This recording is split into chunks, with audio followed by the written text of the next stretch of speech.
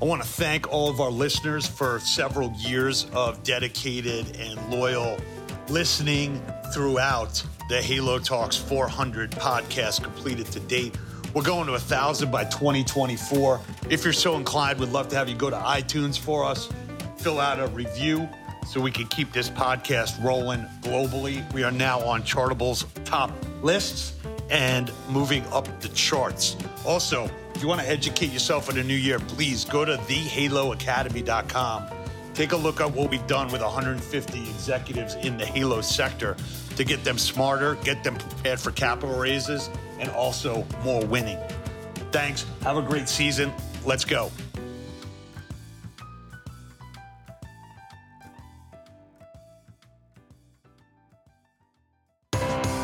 This is Pete Moore on Halo Talks NYC. I have the pleasure of bringing an Integrity Square consulting client for a weekend, the owner of Razor Sharp Fit, Jacob Thomas. Good to have you on the show, buddy.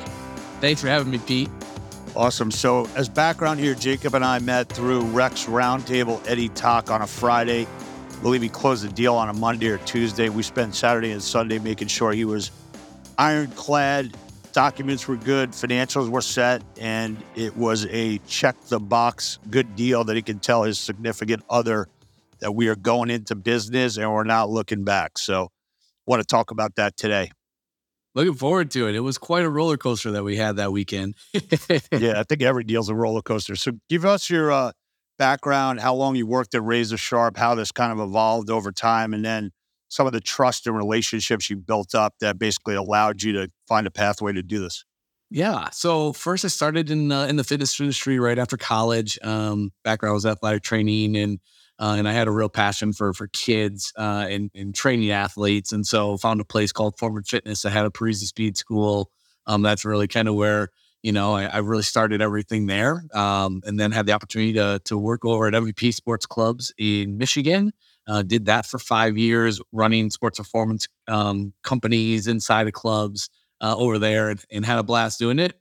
Was ready to move back home and found Razor Sharp Fitness from there, and started as the fitness director back in 2013. So I started in that role, did that for 1 year, and then got bumped up to the general manager role and was in that role for 8.5 years. And then, as we were going through the journey of being here, I was really interested in what the next step for me was. And hopefully it was either in the business. But if it wasn't in the business, I wanted to know that and what potentially to look for outside of that. So probably about 5 years ago, in kind of our year-end meeting with Mike and Terry, the owners of the club, I sat down and I asked that question. What does it look like for you guys? What are you thinking? They were about to be empty nesters and, starting to, so I would think about, potentially, looking at retiring or not wanting to run the gym fully and those kind of things. So I just wanted to start that discussion, and we had a really candid conversation about, hey, right now isn't necessarily the time we're looking at that. But ultimately they said in the next 2 years was really going to start taking shape of what their plans might be and where they were going to go. So I was really excited to at least that they, already were willing to talk to me about that. And so sure enough, 2 years later, sat down, had another conversation, and they started bringing up, hey, what we're thinking is they own the building and the business. And so they were like, the first thing that we're probably looking at doing is potentially selling the building. And so we just wanted to give you a heads up on that. But then after that point, we'll probably be looking at the business side of it as well.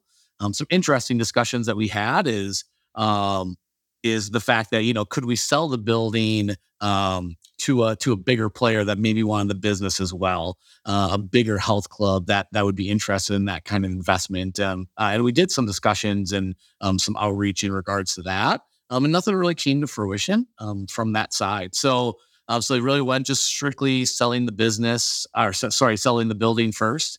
And with that, they got a really significant bite. Somebody was very interested in October of 21. And so they were like, hey, here we go. We're starting to go down this path, and you'll see some people coming through and so on and so forth. And by the time February came, they're like, we're probably going to have an LOI coming in here shortly for the building, and now we really want to look at what it takes to sell the business next. And at that point, for me, I didn't necessarily have a huge ambition to be an owner. Full transparency, I enjoy working for somebody else, and I have for a long time. And Mike and Terry really took great care of me during that. But what I saw was at least to know what it looked like and what it meant. And so, so the deal with the real estate got done? The real estate still is not done. Nope. Gotcha. Okay. So I was like, well, I'd love to know just what it takes to potentially buy the business. And so they're like, oh, well, we would love to, be able to have you do that. We just weren't sure if that was an option, and so on and so forth. So, sure enough, sat down. Oh yeah, go ahead. Let me stop you for a second. So the owners of the club also own the real estate. Obviously, they could layer in a much higher rent and basically capture a lot of the, EBITDA of the club. That would put you as the ultimate owner in a very risky position because you would not have as much cushion or profitability to actually meet the rent payments and also manage the business. So as that was going down the path of, hey, what are we going to do and change our lease agreements to maximize the ultimate value of the real estate, how much were you involved with that? Were you kind of privy to, we could kind of move a couple of nuts to this side instead of this side? And, how did that go? It was interesting. So I feel like I was kind of a little bit a part of the discussions in the past. So I had an idea of what some of the other leases look like, because there's there's 3 other spaces inside the building that we rent out as well. So I had some insider information, but ultimately, they kind of created what the new lease was going to look like. And ultimately, for me, it was, I needed to make sure, one, that I hired somebody to be able to take a look at it for me and understand what that looked like. Because I didn't understand it. It was my first time really diving into that kind of stuff. On the other side of that coin, especially with how long I worked with them, I also had faith and trust that they were going to try to work really hard to make sure that it was a successful thing for me. But I had to go right and find a lawyer that could dissect it and really figure out what it meant and how it looked. But they created it, and we really didn't make from getting a lawyer and dissecting it more, we really didn't make many changes to it at all. Because again, they really did a great job of trying to set it up to be successful for me. That's great. So fast forward, real estate's still out there. Big Fish goes away. I tell people that the first buyer that shows up is probably not the one that's going to close. You going through a beauty contest, shopping, somebody says they got the capital, they're all rah-rah, and then they somehow mysteriously disappear, either at the closing table, they couldn't get the financing, something happens with one of their family members. I got a list of at least the top 100 excuses on why people don't close deals that they say they've got committed capital for. Maybe that's a book, or maybe that's just a depressing, one pager that I put together on 2-sided white paper. So now you're working there. You're also now a buyer of the business. So you're kind of on the other side of the table, yet obviously it's very amicable. They are trusting their baby, and basically giving it to you. They also want to get a fair price, but they also don't want to take advantage of you. So there's a lot of personal dynamics that are going on in a business negotiation, especially with someone that's internal. And also, if you don't get the deal done, you're still an employee, and you got to kind of dust that off and say, hey, are we losing our franchise player by trying to go down this path? And if it doesn't work, how's he going to feel about it? So talk a little bit about the process. You got a lawyer, what kind of diligence you did before you and I did, a 48-hour crash course. You obviously knew where any bodies were buried, if there were any. So there wasn't anything in diligence that would be something you didn't pick up on or didn't see or have a hand in. So just walk us through, for an entrepreneur or somebody who's a GM saying, hey, I'm going to go down this path. I got to be careful, but here's kind of what I'm going to do and how I'm going to do it. Well, I think the first step for me was really making sure I understood the books in the open book policy as soon as I could. And obviously it takes time for for owners to be able to trust and make sure that people are not going to take advantage of that knowledge and information.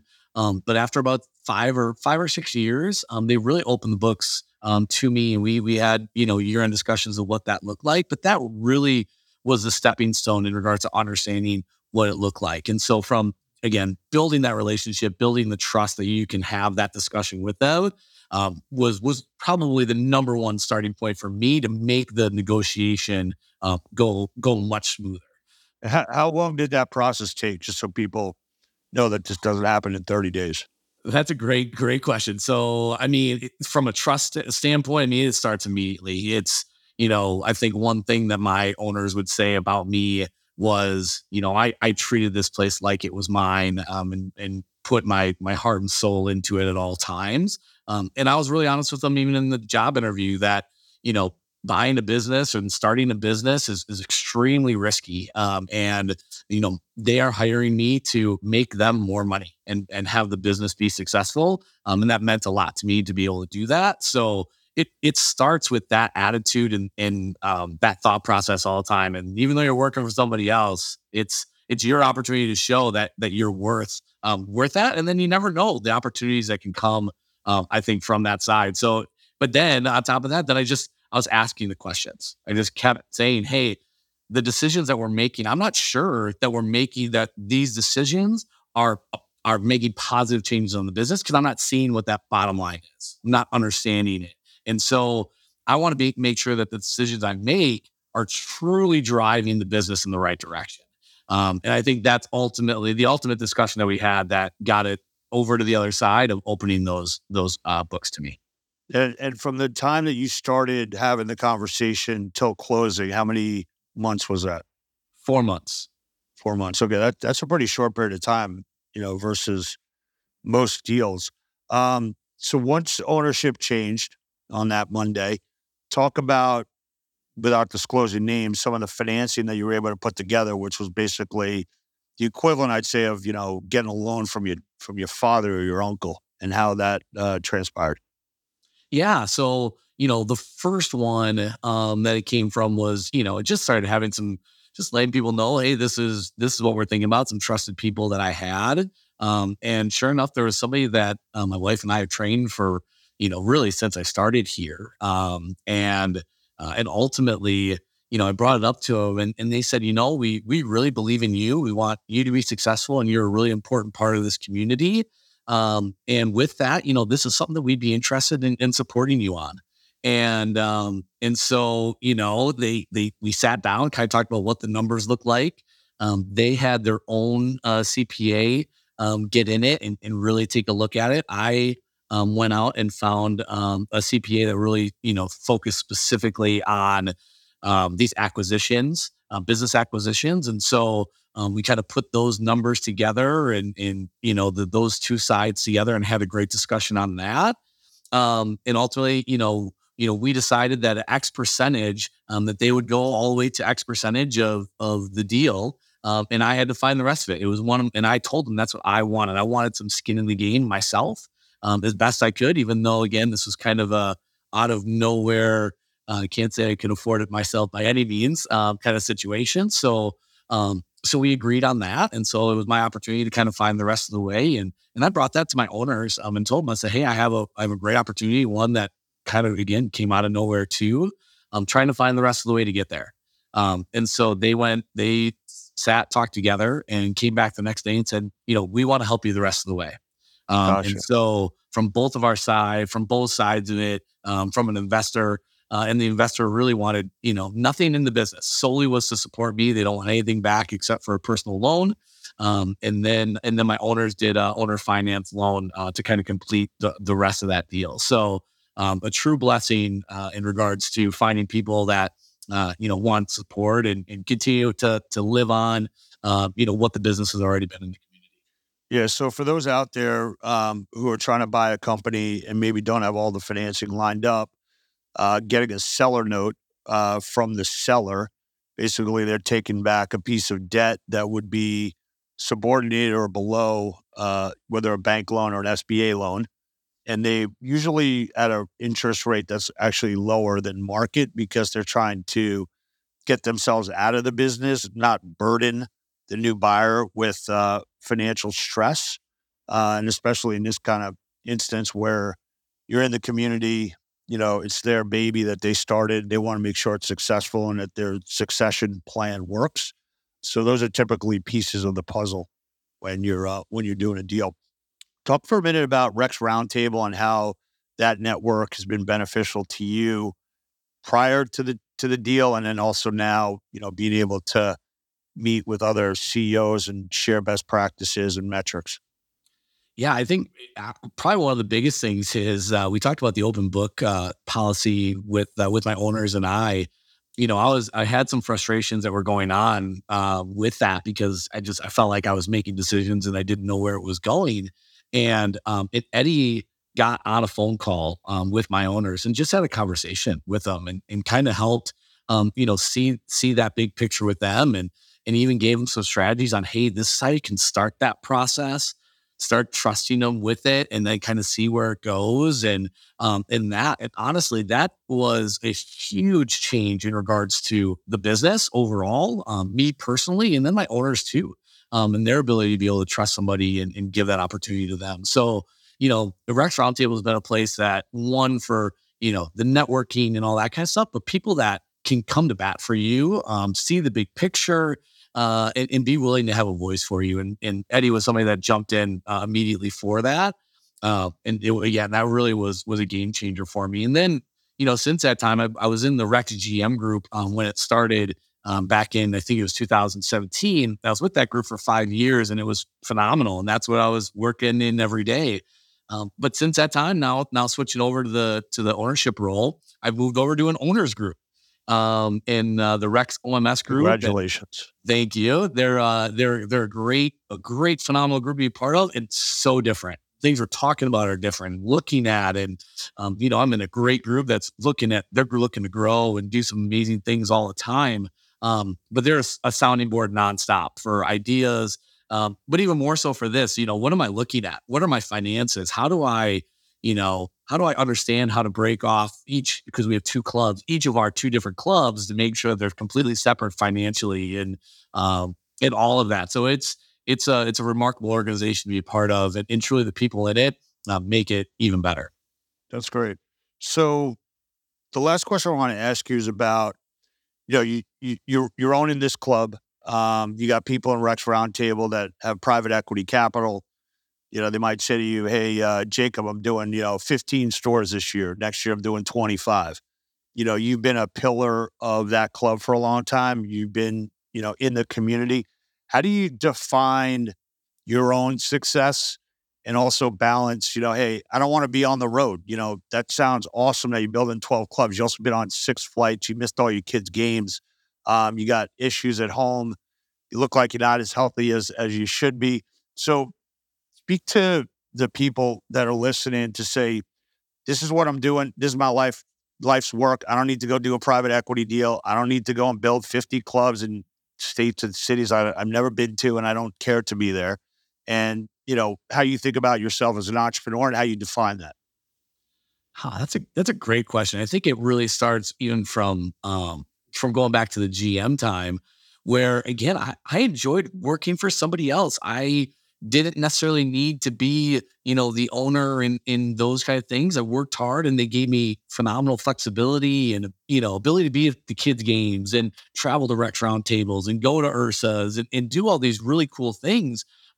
But then also be really, really balanced with that. And so, I think for me, what now being a club owner has done is it allows me to continue to do those things, which I love doing, but now I can start empowering my team to be able to do that. And the closer I am to my team and the more people that I can affect that way, I think that's my calling. And I think that's my passion is to continue to grow people. And the more, again, I think the closer I am to them in these 2 clubs and being able to be here, every day and put my stamp and my culture on that along with my wife.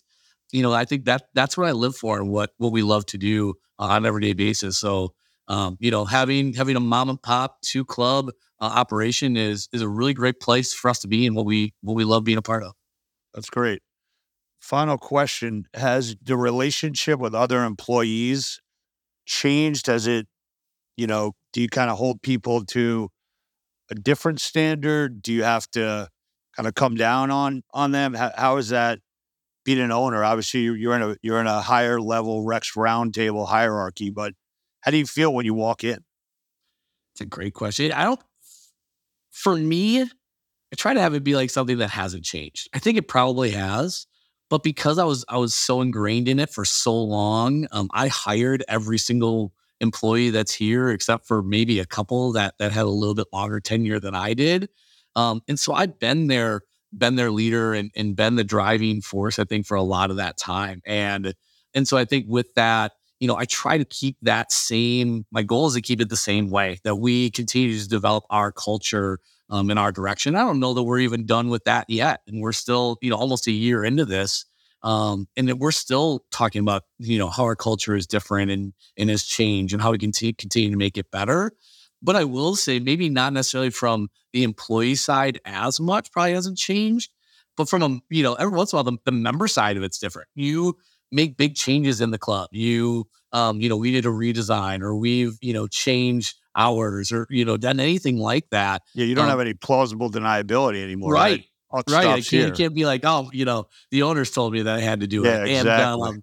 And so, those are now really personal conversations. And some things I've really had to work hard on is not to take things so personally, because it's truly not just because you made that decision. Really, your team made it, the business made it. It was the best for what that is, and not necessarily always going to please every single person when you make those decisions. But that's been a tougher one for me at times with this endeavor. You put, whether it's money, whether it's planning and that into things, and kind of sometimes the responses that you get, especially ones from unfamiliar territories.